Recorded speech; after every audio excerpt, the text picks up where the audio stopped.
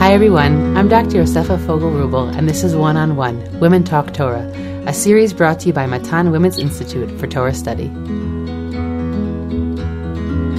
This year, we will be taking a topical look at a number of different big ideas as we move along. And this first series that we have is a series of conversations between myself and Tanya White, another Matan faculty member. And we discuss the topic of evil, try and tackle no less than probably one of the biggest theological ideas, topics, struggles that we face in our ancient and modern world. And in these series of conversations, the first of which you'll hear was recorded on Facebook Live, we first discussed the problem itself, the particular challenge that we feel that us moderns are faced with when we think about these topics, when we struggle with disease and challenge and all different types of challenges that we face in our daily life. And as we move along in this series, we'll be talking about more specific topics. We'll be speaking about illness. We'll be speaking about how to think, process, feel through the global pandemic and other forms of suffering. So stick with us. This first episode, as I said, was recorded on Facebook Live. Stay tuned for the coming episodes.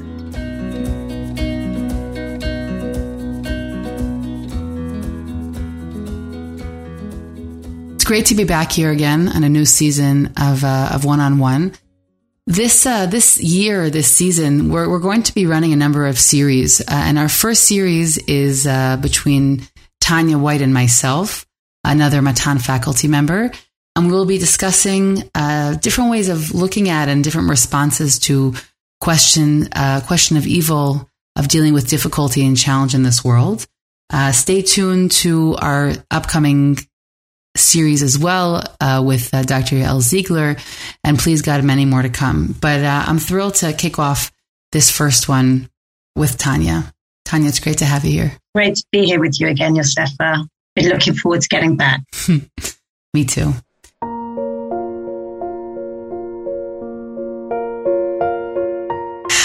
Tanya, we both have fathers who have passed away, different circumstances. But if someone would tell us that they died because of their sins, I think both you and I would look at them and think that they were kind of socially off. Yeah. It's not really your average response that someone would give after hearing something like that happen. But the fact is that this message, the correlation between death or early death or illness and people's sins, is a message that comes through pretty clearly in a lot of biblical texts and also texts later than that. Plague, illness, national troubles, natural disaster are often presented as a result of sin. The generation of the flood, the destruction of the northern kingdom in Sefer Melachim, the examples really are endless. Most of us have witnessed the following phenomenon. Someone suffers a life-altering event, let's say an illness, and then they recover. Religious folks tend to go in two directions. Either they lose their faith through that struggle, or part of their faith, and lessen their mitzvah observance, or they can become more devout. What thought processes underlie such responses? They both assume God's involvement in their life. The first feels abandoned, and the second wants to come closer or feels that God has actually pulled them closer through that challenge. Do both or either of these responses have precedence in Jewish sources throughout the ages? These are some of the questions that Tanya and I want to discuss together and bring to you, hopefully in a way that will be relevant to us moderns, searching for a meaningful perspective on the challenges that we face in our lives. One distinction I want to make clear from the outset is the distinction between responses and answers. We don't have any answers. We will present a number of responses, of approaches for how to deal or how to think, how to process these difficulties in our life, and how we can conceive of God and our relationship with God in periods of struggle. But there are no answers to these questions. There is a reason why these have been questions that have followed us throughout the ages. But we both believe that in this current reality, post-Holocaust, living with our most modern magefa, with our most modern pandemic, And with illness being something that I don't know if we can statistically say is on the rise, but sometimes I really do feel that.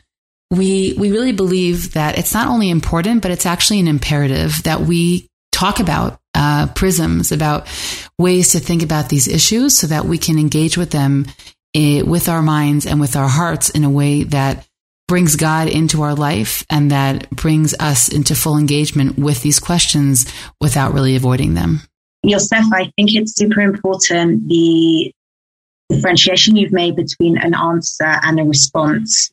When we talk about answers, and Elie Wiesel speaks about this a lot in his books, Elie Wiesel says an answer is a closing. It closes us off to the possibility of future, of addressing the question again in the future. It closes us off to a journey towards different paradigms. And when we take an answer, we've kind of boxed ourselves into a certain ending.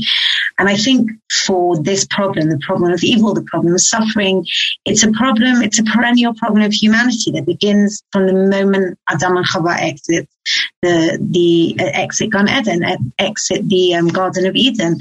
And I think that for us, speaking in the 21st century, we have to know, and especially with this very short 4-series podcast, where we can't possibly address every single different response, but we can certainly offer a few different responses that may work at certain moments in people's lives. So I think that's very important to emphasize that.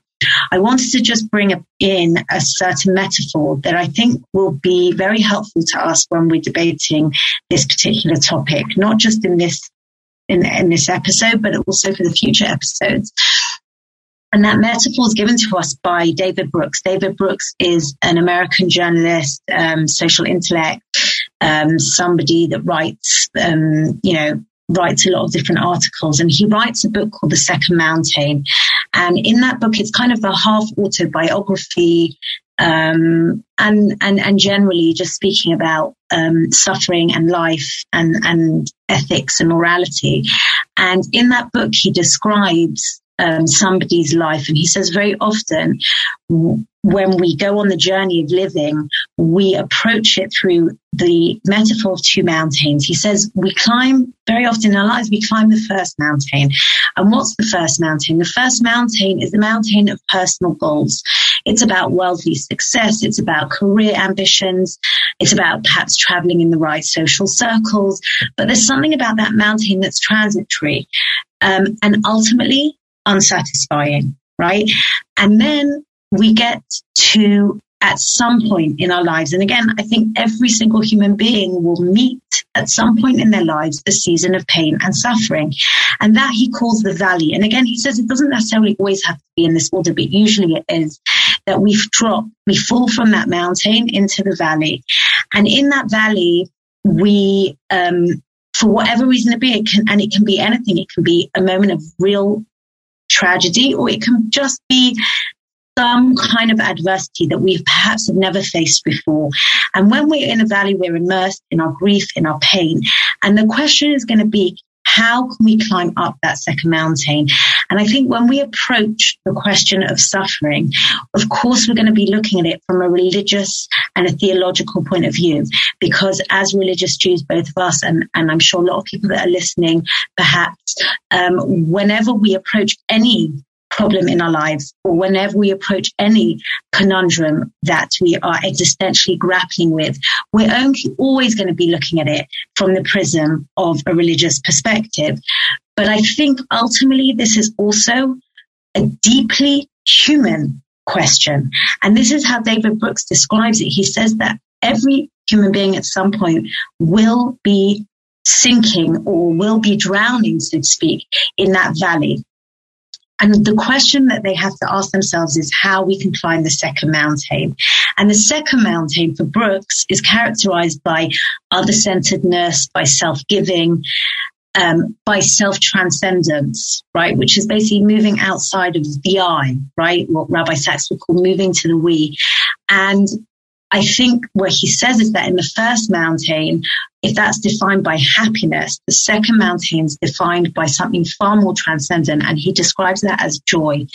But I think what we're going to address in these series of podcasts is exactly the question that he asked, which is, how do we move from the valley to climb the second mountain? Is there a way of doing that where we still are able to retain the gift? And I think it really is a gift in so many ways, the gift of our religious commitment, the gift of our religious framework. Are we able to still embrace those very, very important things in our lives and climb the second mountain out from the valley of suffering? So I think that's going to be a super important paradigm for us. Yeah, I think that is a really, really important paradigm. And I wanted to add 2 points to that. One is that what is the suffering itself? Obviously, the death of a loved one or an illness or some other tremendous setback in life, or someone didn't get a position that they spent decades working for, or any of these, those are the disappointments. That's the challenge. But one aspect that I think is very important is that the suffering doesn't necessarily directly come as a result of that event. But what often creates the suffering is when our picture of how life is supposed to be is not met. When our expectation for reality is completely and utterly shattered. I mean, it's not the death itself. Obviously, the death is very, very painful, but it's well, how do I live my life without that person anymore? How could it be that someone who was that wonderful is now no longer in this world? How could it be that children, right, can God forbid be taken from their parents? Meaning it's not necessarily the event itself that shatters, but it's the expectation we had of how life was supposed to be, and then the reality that we see before us. And that's what throws people into the valley, meaning it's the event, but more than the event, it's how much it shatters their vision of how life was supposed to be. And these questions are important, impactful, and intense for any individual, but they take on additional significance for a religious person as well, because a religious person has God in that picture and believes that God's world is largely good, believes that God is just. And then when the world we meet is anything but that, or when we feel like we are meted out a life sentence that is incredibly difficult, unjust, and painful, then those questions not only take on the regular human level of difficulty, but they also take on a theological level. So that's just to break down the idea of what are we talking about even with suffering. Yeah, I want to just add to that, which I think is very important. Two things again to circle back to the aims of the podcast. Number one, just to add to that, the idea of this chasm, so to speak, between the world as I expect it to be and the world as it is. And I just wanted to bring in also someone else who writes about this, Susan Neiman, who's a very well-known philosopher who writes about, she's actually Jewish, but she writes about, very much speaks about the notion of evil in philosophy. And in a book that she writes, Why Grow Up, she gives a perfect example, Yosefa, which I think, we can both, being young mothers, we can both identify with that, for the first time, when does a child meet that exact chasm or that exact dissonance, so to speak, between the world as we expect it to be and the world as it is let's say, when your 5-year-old or 7-year-old probably comes home from school and says, the teacher, it's not fair, Emma, the teacher told me off and I didn't deserve to be told off, or I got a bad grade and I didn't deserve to get a bad grade. And basically what they're saying to you is, well, hold on a minute, I expect the teacher to be just and fair because that's what I've learned. That's what a teacher's meant to be. In the same way that we expect God, so to speak, to be fair and just and all good and all-knowing, etc., and benevolent. And when we come face to face with the reality, and the child comes face to face with the reality where that person or the reality of which they expected to happen doesn't, then they come home and they say to the parent, life isn't fair. It's not fair. And as a parent, our job is to actually turn around and say, yeah, you're right. Sometimes life isn't fair, and sometimes people are not what we expect them to be. And there is a very great distance between what we expect and what we want. And the question is how we're going to deal with that adversity. And I think in the same way, when we look at it, as adults on a theological level, and this is exactly what Susan Neiman talks about in her book, and which is actually called Why Grow Up, right? Which is exactly this idea. And she speaks about the idea that being grown up being a mature adult is exactly the ability to deal with the cognitive dissonance between the world as we expect it to be and the world that is. Are we able to grapple, to deal with, to climb the second mountain, again, bringing in David Brooks's metaphor, even though we know that the world isn't exactly what we wanted it to be. And it starts from a very, very young age. So I think, one of the aims of the podcast is to grapple with that chasm between those two things. And the second thing I wanted to bring in, which is another aim, is the idea of periphery theologies. We looked at, when we speak about Galut and that whole period of time, which was really framed in the rabbinic tradition within the idiom of reward and punishment, because Galut was a punishment, essentially. Right? Exile was a punishment for our sins, which is the theology that comes through in all of Sefer Melachim and other. Right, which I think, which hopefully we'll talk about when we look at the biblical background to it. But I think that idea has expanded greatly since the Holocaust and since the modern state of Israel. And generally, by the way, just with the postmodern consciousness where just our consciousness generally, or human consciousness, I think, has expanded. I think it's time to widen that scope and for us to, in the same way when you learn a Gemara, for example, and you learn a Braita that is just not applicable to the Gemara or isn't used in the end to bring down the Halakha, and we say, why should we learn the Braita? And the answer they give is because at some point in the future, we may need to go back to that Braita. In the same way, I really believe that there are theological paradigms that are brought down to us, both in biblical literature and in rabbinic literature. And even, to be honest, in some of the liturgies, some of the prayers and various other midrashic literature, where we have put them for many, many years on the back burner, so to speak. And the question is, maybe it's time for us to refer back to them today, especially in a post-Holocaust, postmodern world, and today with the pandemic and everything else that's going on. And I think that's another aim for us. I think you'll agree, Yosef, in the podcast for us to really tap into those periphery perspectives. And I wanted to add one piece, and then we're going to jump right into our biblical discussion. But the one piece I wanted to add is another way to frame the second mountain of that we have to climb up after having been in the valley is I really often think about when anybody goes through something that completely just shakes them to their core or shatters them, that ultimately the pieces have to be put back together, have to be glued back together, and the cracks will remain, but they will be filled with other things, with meaning, hopefully with growth. And the reason why I give that metaphor, not only because it speaks to me deeply, but because for me, Tanya, one of my aims for this series is also to give language. If anybody here is listening and they are struggling right now, they are right now in a valley, one of the greatest gifts that someone can receive is language to describe what they're going through. And I know that in my life, when I was first hit with what I assume will be my first valley in life, although I know Bezrat Hashem, a long life, I assume there will be others.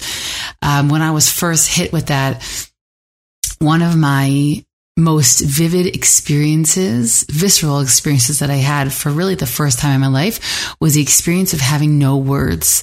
When I had never experienced in my life grief and mourning in the way that I did in a very intense way in that period of my life, I literally didn't write for over a year. Like nothing left my hands. I didn't have any words to speak. And so for me, one of my goals here is to provide language that if someone who's listening can identify with the metaphor, or certainly with one of the theologies we're going to bring forth, but even if the language itself is something that they can find cathartic, then in my mind, Tanya, we've done our work here. So that's one other piece that I also wanted to bring. Yeah, and I'd add to that, Yosef, and I think that's profoundly true. And I totally concur with you because of a few valleys I've had in my life. Some that people know about, some that people don't. And of course, there's a lot of private valleys that people go through. I totally agree that there's, and I think the fact that you cannot express what you're going through creates a sense of deep loneliness, deep loneliness. And I think one of the things we're going to be addressing, and I think one of the themes that we're going to be addressing, is the idea of how community and shared experiences and just being, and we're going to talk about that later. I hope we'll talk about that as we go on, throughout the series, just being in the presence of somebody else, even if they cannot understand, and even if you cannot express, just the presence of another being can alleviate a deep sense of loneliness that all of us feel when we're suffering. Because honestly, when you suffer, right? You don't feel as if anyone else in the whole world has been through what you've been through. Yeah. And that itself is part of the suffering. So I 100% think that's also really, really important for us to know that people who are listening, and again, if they're going through these things, to know that there is a community out there, maybe not exactly what you're going through, but even in rabbinic, even in Jewish theology, that there are many different ways of tapping into that suffering and finding comfort in some kinds of response. There's obviously something so ironic about that. In my head, I always compare it to birth, right? Everybody grieves or experiences loss, and giving birth is one of the more universal experiences, but somehow whenever people go through it, you always feel extremely unique, extremely alone. And somehow that, and when one is ready to reach out from that valley or accept the hands that are reaching down to them, then we can come into an experience where we realize that, other people have been here as well. It doesn't all have the same shade, but other people have been here as well. So we, both of us, are here to say to whoever's listening, we've been there. And we also just want to be able to share these ideas and this language with anyone who needs it. So that's also, I'm sending out a prayer for these next few episodes. Okay.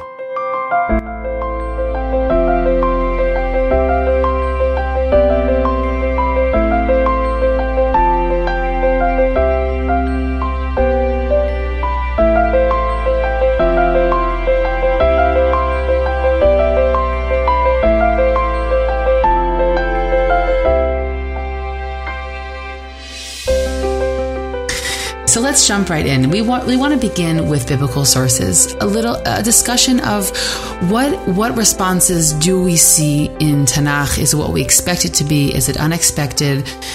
We want to start a discussion there. And our next episode, please God, will go deeper into rabbinic sources, and we'll keep moving forward in history after that. First, I want us to just hear, I'm going to read a number of psukim, a number of verses, to hear what I've already sort of expressed as what seems to be definitely a main perspective that exists in biblical literature, and that is disaster, suffering as a punishment. We have it in a number of places. I'll read in two particular, the punishment of the flood of Parshiot that we have recently heard. This is from Breshit, Perek Vav, chapter 6. וירא אדוני כי רבת רעת האדם בארץ, וכל יצר מחשבות ליבו רק רע כל היום. God sees that man has done evil, that is their only occupation throughout the day. וינחם אדוני כי עשה את האדם בארץ, ויתעצב אל ליבו. And God regrets the fact that he has created man, and he is saddened in his heart. One of my favorite anthropomorphic verses in all of Tanakh. ויאמר אדוני אמחה את האדם אשר בראתי מעל פני האדמה, מהאדם עד בהמה, כי ניחמתי כי עשיתים. And God says, I will destroy man and animal that I created because I regret that I ever made them. Okay, you really can't get any clearer correlation between action and punishment. This is really, really the strongest connection we have. Another example that we have from Sefer Bamidbar, from the book of Numbers, chapter 25, where we have Am Yisrael who sin with the Midianite women, and we have the particularly egregious sin of the Nasi, of the prince of the tribe of Shimon, and Pinchas goes and famously kills him and her who are sinning together, possibly in a precarious situation, they are in the Mikdash and in some version worshipping Avodah Zarah. Vayal Pinchas ben Elazar ben Aaron HaKohen vayakom mitoch ha'ida vayikach romach biyado. Okay, Pinchas sees Cozbi and Zimri worshipping Avodah Zarah, and he gets up with a spear in his hand, and he kills them. Vayidkor et shnehem v'teatzer ha'magefa me'al bnei Yisrael. And when they are killed, the plague stops. Okay, so again, a very clear correlation between those who are sinning, who are profaning the Mishkan, must die, and when they die, the plague can end. And so again, these are just two examples of dozens all throughout Tanakh. Another example in Sefer Amos, where we have the Nevuah of Parot HaBashan, which is a derogatory name for the fat, luscious women of the north. There, in those times, those who were overweight were obviously living a frivolous and very ostentatious lifestyle, where they were able to eat so much. And what are their sins? Ha'oshkot dalim, Amos Perak Dalet, chapter 4. Ha'rotetzot avyonim, ha'omorot la'adonehem havia v'nishteh. Here we have that they are living a frivolous lifestyle, which seems to be bad in and of itself, and they're also oppressing the poor. And God says, you will be punished for your sins. V'gam ani natati lechem nikyon shinayim b'chol arechem. You will have clean teeth, which is a wonderful biblical metaphor for being hungry. V'choser lechem b'chol mekomotechem. And then God says, not only will you be hungry, but the other also classical biblical punishment for sin. V'gam anochi manati mikem et hageshem. And you also will not have any rain. And so here again, a motif we're familiar with from Shema that we say every day. And in the continuation of the same prophecy in verse 9, Hiketi etchem b'shidafon uve'yirkon, and you will also be hit with plagues that will destroy your crops. Okay, and so the hunger and the lack of water, all of these will come as a result of your sins. You've mistreated others, and now you will be punished for your sins. And this is a pretty clear theology that comes through in a tremendous amount of sources throughout Tanakh.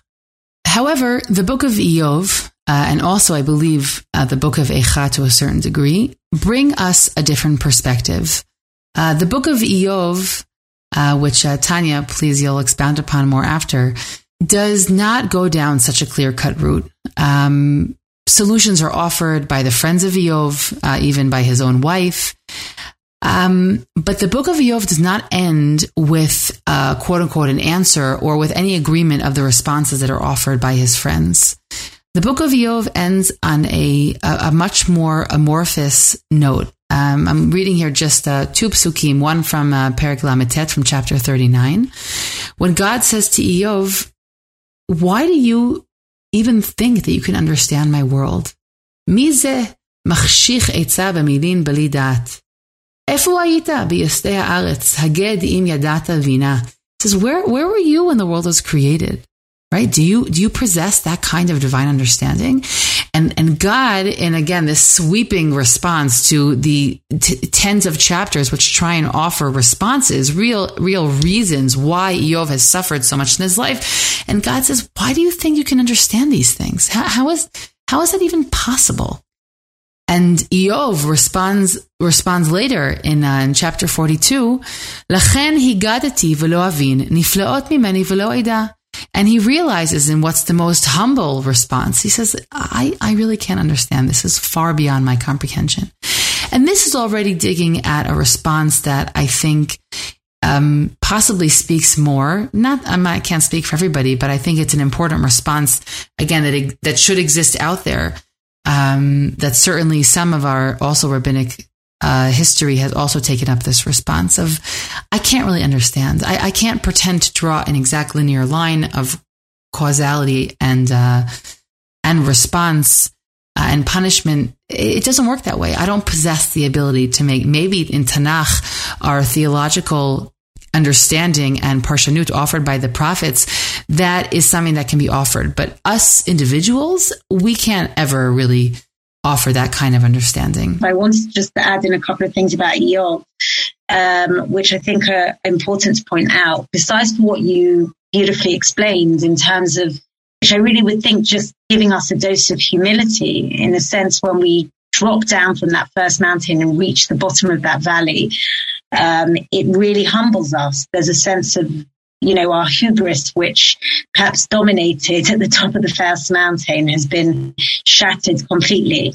And we suddenly realize that and by the way, I think that mankind as a whole over the last 2 years since Corona has in some senses also experienced that on a global level, that, we were the pinnacle of scientific research and R&D and all the various things that we were doing. And perhaps not being able to respond to this virus and not knowing how to respond to this virus and sort of grappling in the dark has really given us a dose of humility, or should have given us a dose of humility.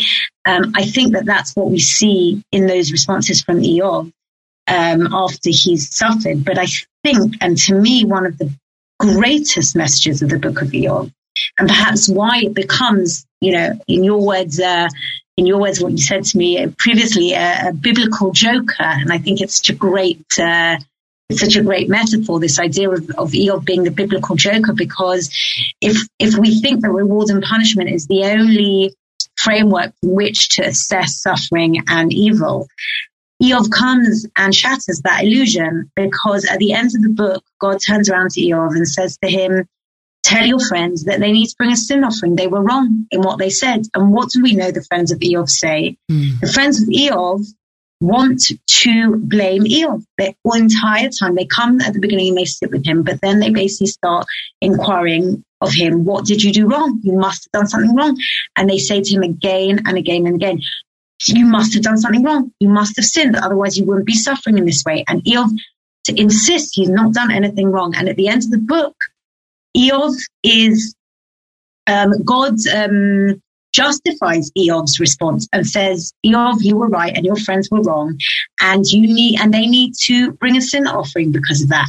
So I think that part of the book of Eov is to shatter the classic refrain of divine reward and punishment, and to say it doesn't always work that way.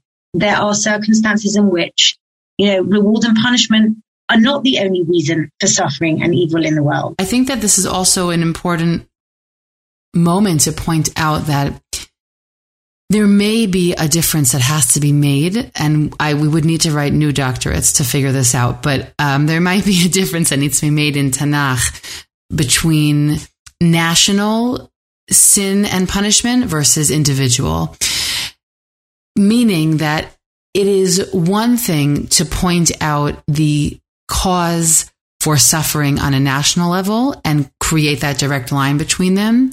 And it is something entirely different to do that in the face of an individual. It's painful. It's perhaps wrong. And I think that, and again, we would need to collect more answers about this on an individual level. But when you read through Eov, you see how much that theology is being resisted. And I wonder, is it just because Eov wants to present a different paradigm of thinking, or is it also because we have to differentiate between speaking about the Northern Kingdom and how a prophet needs to rebuke them versus that all might be true, but when someone from the north would come to you and is suffering and they've been exiled, do you look at them and say, well, you sinned, right? And that individual, by the way, may never have even sinned. They may not have been someone in the north who, I'm going back to my example from Amos, they may not have been someone who actually was evil to the poor, who took advantage of the poor. And so it could be that our responses, even from a biblical perspective, need to be different when we are addressing the nation versus when we're addressing a person and their individual suffering. So it's interesting, Yosef, and I know that you wanted to bring Eicha, and if you look at the book of Eicha, the middle chapter, which is chapter 3, and Dr. Yael Ziegler talks about this in her new book. Chapter 3 is an oddity in the book. It's longer than the other chapters. It doesn't speak about the national, it speaks about the individual. And it's very interesting because in the other chapters, we really go along the refrain of divine reward and, sin and punishment. Sure, it's the national destruction of the temple and exactly. National sin that brought that about. Exactly.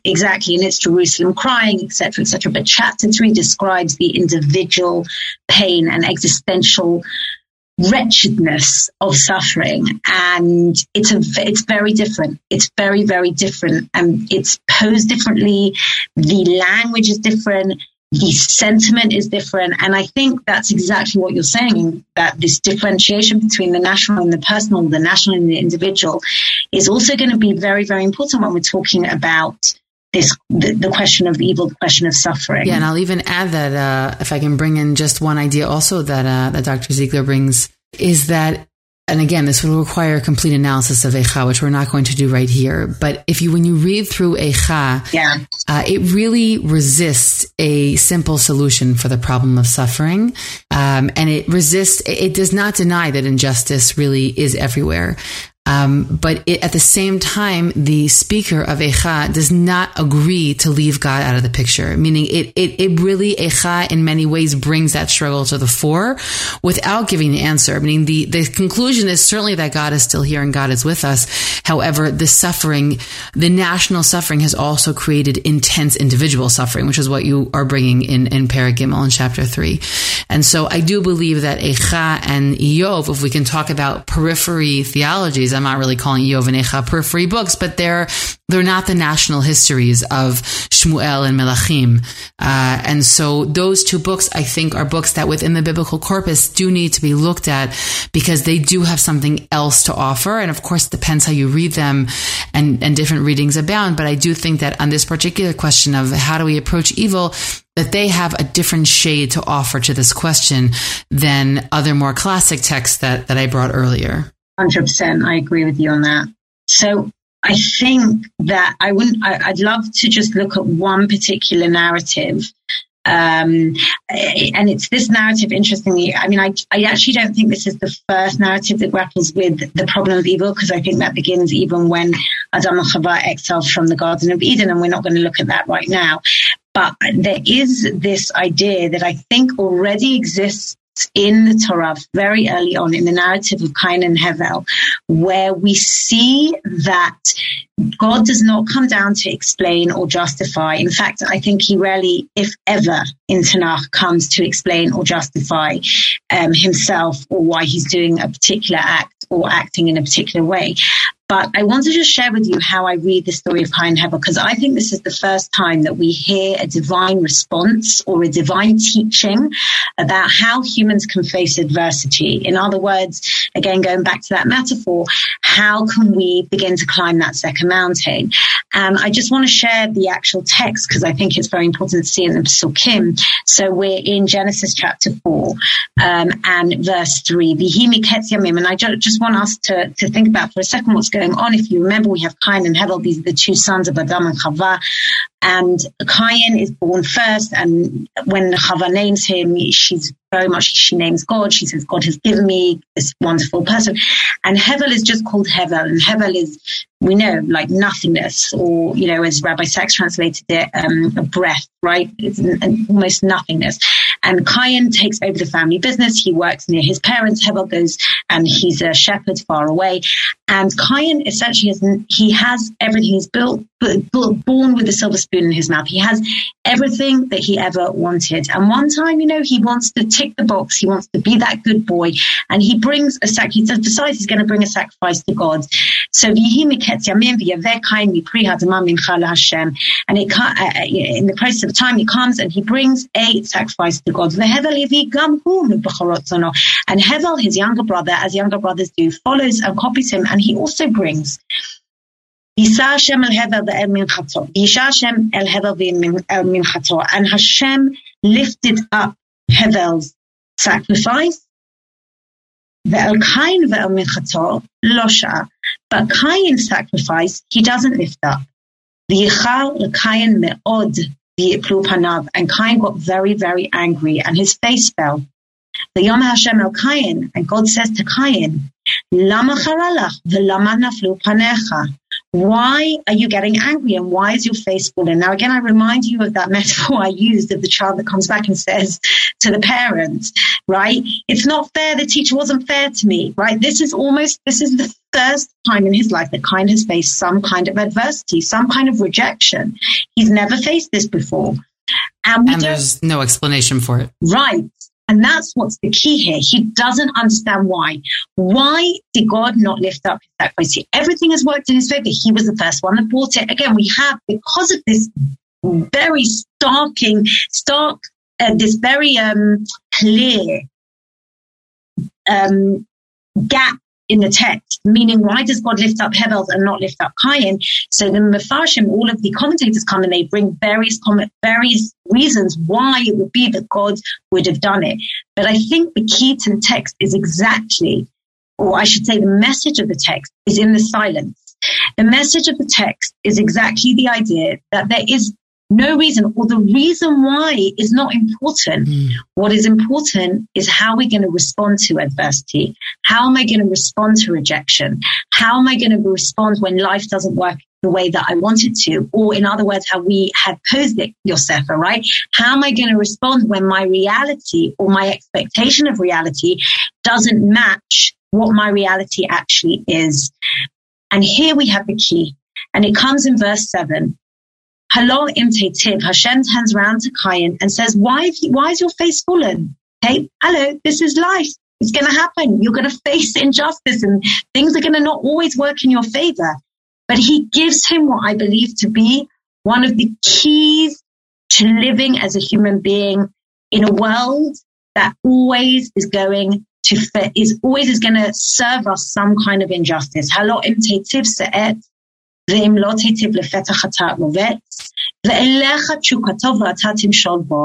very difficult. It's a very ambiguous pasuk, even more so when we try to translate it. But I'm going to just translate it really, I think, at the most basic level. If you make good, se'et. And again, we don't know what's going to be lifted, but what I'd like to suggest here is that the commentaries say that your sacrifice will be lifted. But I'd like to suggest that it works on the idea of, because in the previous pasuk we just finished, his face fell. And the way that I want to read it is, you will lift your face up. If you are able to make good of a situation in which you don't understand why you've been dealt the hand that you've been dealt, you don't understand why your reality isn't living up to what it should. But if you are able to make good of that situation, you will lift your face up. Your face will be able to show a countenance to others and to yourself that will allow you to move forward or to climb that second mountain. But, says God to Cain, if you do not make good, sin will always be crouching at your door and you will be drawn towards it. We all know that it is easier to play the victim than to take agency. It is easier for me to complain than it is for me to say a good word. We know that that is where we are drawn as human beings. We have that as our nature.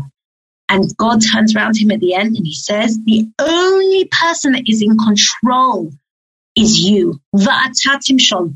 You are the one that can rule over yourself. You are the one that can control how you choose to react to your situation. Edith Eger, who is a very well-known writer who writes a book called The Choice. She was a Holocaust victim, went through the most unimaginable horrors in the Holocaust. And her book is called The Choice because she said, at every single given moment, I had the choice to be a victim or I had the choice to take agency of my life. And I believe that that message is one of the first messages that God himself gives to mankind through Cain. And that's what I see here. So I'm saying less important is the reason or the explanation or the trying to understand. Perhaps going back to Eov, I don't understand. But how am I going to respond? How am I going to act? How am I going to make good of a situation that I have no control over? And the only way we can do that is by choosing how we respond to it.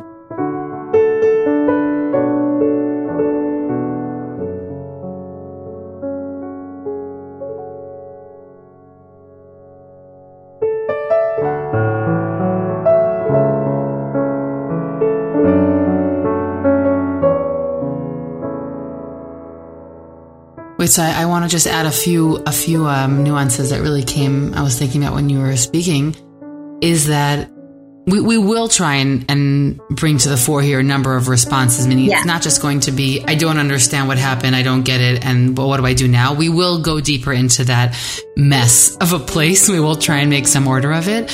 But I do want to say that I don't think, correct me if I'm wrong, but when he says that you need to make good or make best of your situation, we're not speaking here glibly about look at the glass half full, because I have to say I know you didn't mean that, so I just wanted to clarify that we don't mean a cheap glass half full positive psychology, which is a great thing. I'm just saying that's not what you're getting at. What we're getting at here is that one does need to recognize that they have suffered. You do need to give yourself space to grieve over the world view that you've lost, or obviously, and again, in addition to the person or your own personal loss or whatever it may be.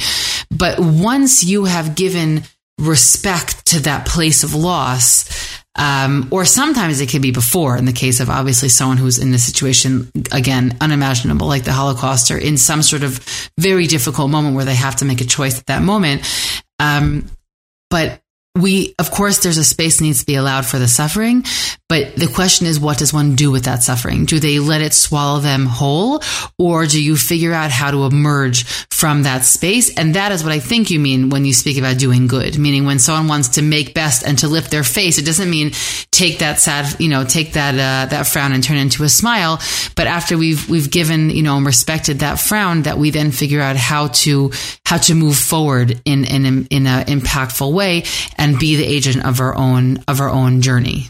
Totally. So funny, as you were speaking, I was thinking about Sheryl Sandberg's book, Option B, which I think is a very pertinent to our discussion right now. A must read for anybody grieving. And we'll hopefully put a reading list together from the books we've mentioned. In her Option B, Sheryl Sandberg, who was the CFO of Facebook and lost her husband very tragically, at a very young age, and left with 2 young kids. And she speaks about the idea of living an option B life. It's not ideal, but she speaks about this idea of post-traumatic growth, that the trauma is always going to be there. You're never going to get past it. You're never going to get over it. But can we grow from it? And I think that's what we're talking about here. When we say making the best, not making the best of a bad situation, it's growing with the trauma next to me all the time. And I think that's really part of it.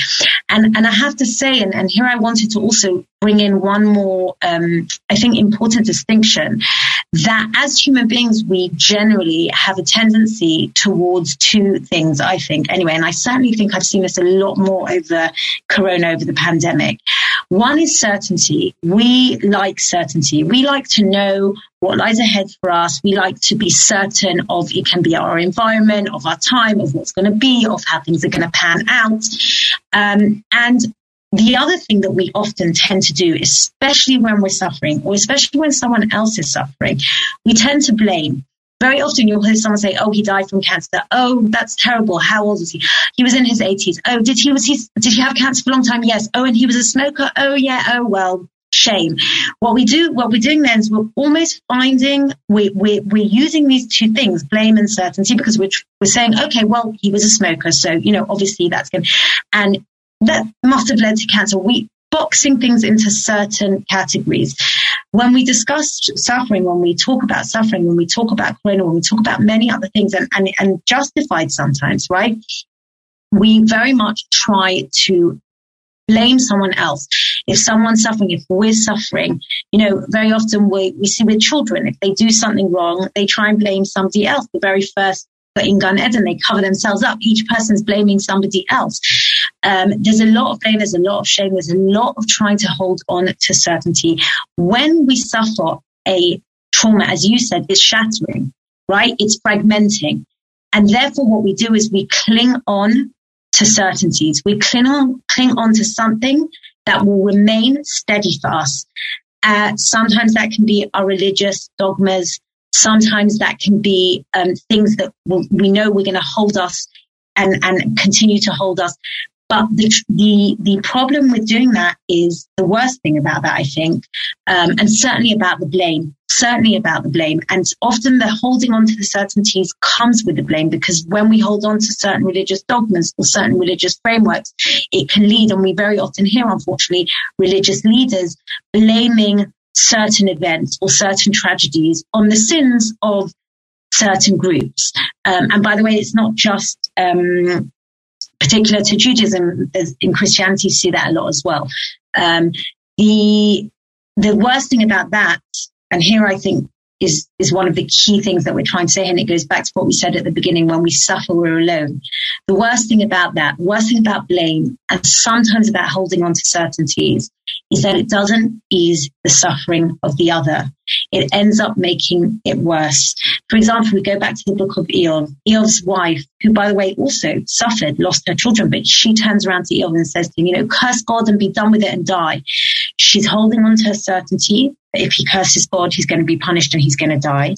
She's not being with Eov in his suffering. She's blaming him for his suffering. She's blaming others for his suffering or for her suffering. And what it does is, and Eov turns around and he says, you've not helped me. You're just making it worse. His friends are in the same way. Eov turns around and says, how is this helping me? And he says it a few times in the book. How is blaming me helping me in any way? Sometimes people want to hear platitudes.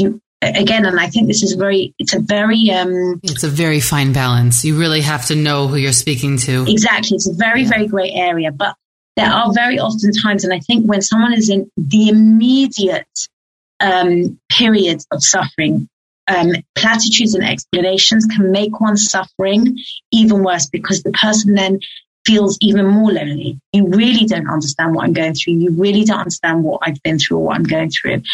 And here, to me, this is the litmus test. The litmus test is when we're discussing all of these paradigms, to me, one of the major things is, does your explanation ease the suffering of the sufferer, or does it make it worse? And when Eov, the only time we see that his suffering is eased is after God comes down to him. And this to me was like, when I suddenly realized this, it was like mind blowing that at the end of the book of Eov, God comes down and he takes this on what I call this magical mystery tour of the cosmos, right? He takes him on all around and shows him, he says, where were you when I created the world? And he takes him and sees all these sea monsters and giants and whatever it happens to be. And at the end of it, Eov seems to have been in some way, he seems to have been comforted. And I think, why is that? And the only explanation that I can find is that God is the only person who comes and doesn't offer platitudes or explanations. He just comes.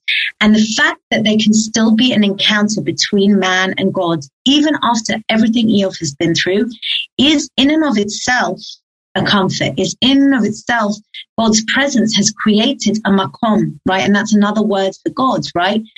A place, a space, a holding. Right. In psychology, we often talk about the idea of holding, right? A lot of times people will go to therapy, and it's not necessarily even for some, obviously they'll also gain insight, and that itself has a healing aspect to it.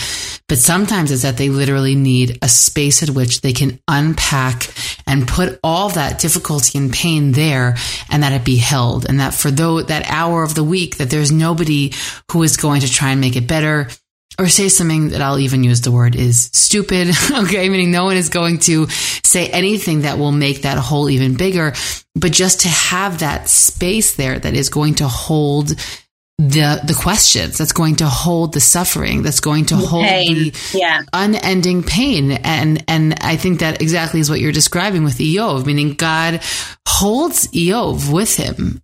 He holds him. And obviously sometimes we also mean physical touch, but he holds that question with him without offering necessarily even a response. And so I think that that's a really important piece also as we're winding down the episode. And we will continue on with more responses themselves. But sometimes the most important response, even theologically, Tanya, is what you're saying. Sometimes even the most important theological response is to hold somebody in their suffering, and that there may not be any kind of explanation that can be offered, but that certainly in the immediate aftermath, and sometimes more than that, that people need their suffering held. They need to know that it's not grotesque. They need to know that it's not scary and too intense for the world around them, but that there is some place they can go where those questions and those quandaries and those and the emotional rawness of what they're experiencing can just be there without it being a nuisance to somebody else in the world. Yeah, so I really think that is such an important idea. And to me, and I think this is something we need to define, is that when we offer someone answers, and here I'm really honing in on the difference between the answer and the response.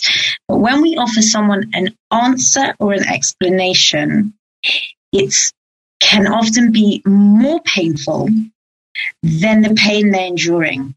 And I think when we talk about creating meaning from suffering, and we're going to continue this as we go on through the episodes, but when we talk about creating meaning from suffering, I think that one of the most important insights is that ultimately the only person who can create meaning, that can give meaning to suffering is the individual who's gone through that suffering, because they are the only one that understands what they've been through, what alleviates their suffering. So again, it goes back to the litmus test. Does our explanations, our answers, our responses, does it alleviate the pain of the person, or does it increase the pain of the person? Only they are able to know that. And therefore, only they can create the meaning for themselves out of their suffering. So I think I'll even just interrupt with a small example, is that often something that my husband and I speaking about, and I also try and teach my children, which is always a more difficult goal. But we talk about helping. It's really the same thing, even if it's just a small household help. And I'll have asked for something and they say, well, I didn't clean everything up from the table, but I put something away on the other side of the house. And I was like, that's great, but that isn't what I asked you to do. And so that's helpful, but it's not the help I wanted right now. Because what I really wanted now was what I asked you to do. And that's not what was done. And it's a very difficult differentiation, certainly for children to know. And we're talking here on a much grander level of emotional differentiation, of knowing what it means to, only the person themselves can define what it is to help them. And obviously when people are able to speak and say, I need a meal once a day, right? Or whatever it might be. If someone is able to articulate what they need, then that's phenomenal. But obviously people, a lot of times when they're in a difficult time, as we said before, they're not always in possession of those kinds of words or that kind of clarity. So I think that that's a really important point, that only the person themselves who is suffering can define, when meaning has been made or that has been alleviated. Yeah, and I want to just add one other thing in to go back to the notion of makom. I think in the same way that only the sufferer can define the meaning that they need, I think in the same way only the sufferer can define the relationship that they can or want to have with the divine, with God, through their suffering.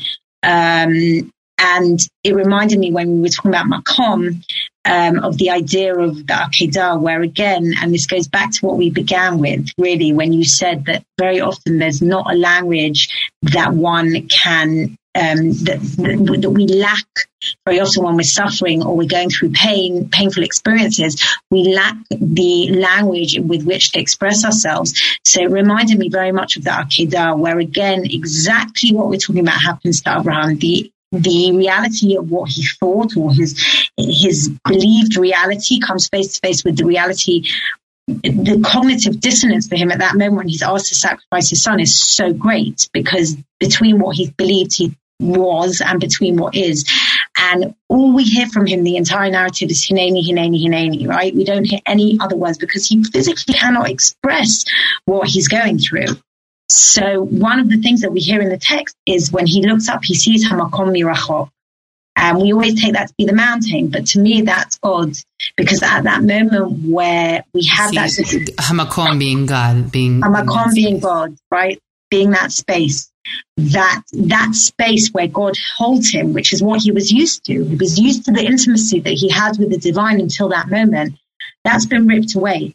And part of the journey up the mountain for Abraham, to me, is the journey back to the makom, back to that intimate space.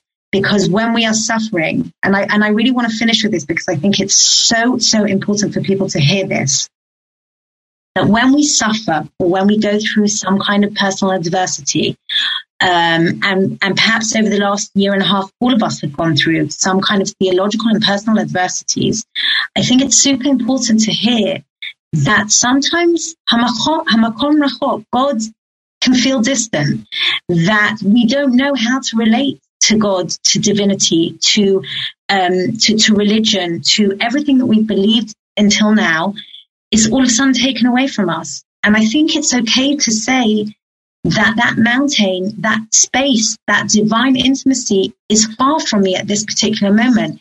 It's not that it's disappeared, and it's not that we're never going to get back to it. It's just that at this particular moment in my suffering, in my pain, in facing my adversity, I can't use the same intimate language. I can't pray in the same way. I can't speak to God in the way that I used to. And that's holding space. It seems to be very far from me right now.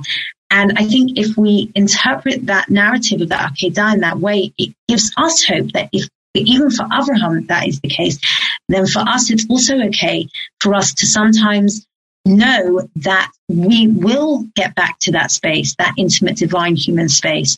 But perhaps at that moment of suffering, it's just not a possibility. So I think that itself is also super important.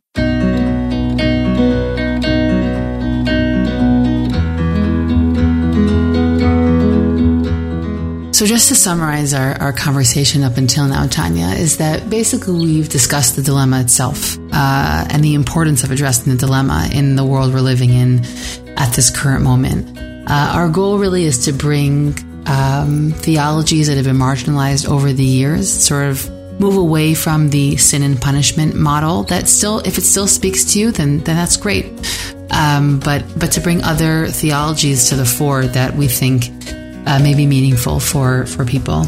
Within the small biblical study of the verses that we saw, there definitely is a mainstream approach of sin and punishment, but there are other theologies that are also there. There are other theologies, as you've brought in the story of Cain and Hevel, where every individual is the agent of their own change, and that we have the ability to take things and to make good out of whatever we've been given.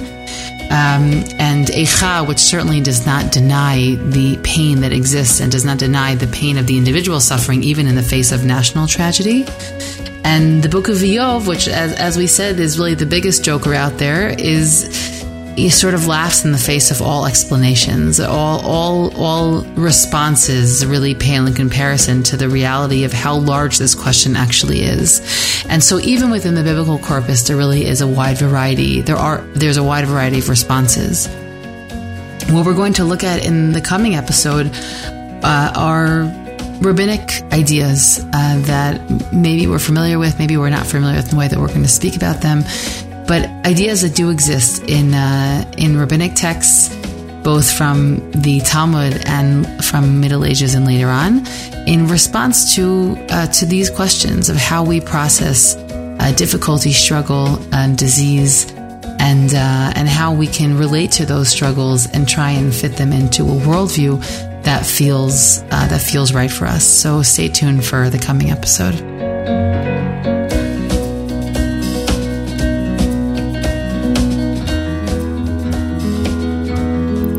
I hope you enjoyed this conversation as much as I did. I'm Dr. Yosefa Fogel-Rubel, and this is One-on-One Women Talk Torah, a series brought to you by Matan Women's Institute for Torah Study. Thank you to the entire Matan team for their input. Please do One-on-One and Women's Torah Learning a small favor by sharing this podcast with family and friends so that we can reach new listeners. You can stream and download these episodes on Spotify, iTunes, and Matan's website, and write us any feedback at podcast@matan.org.il. That's podcast@matan.org.il. Thanks for listening, everyone.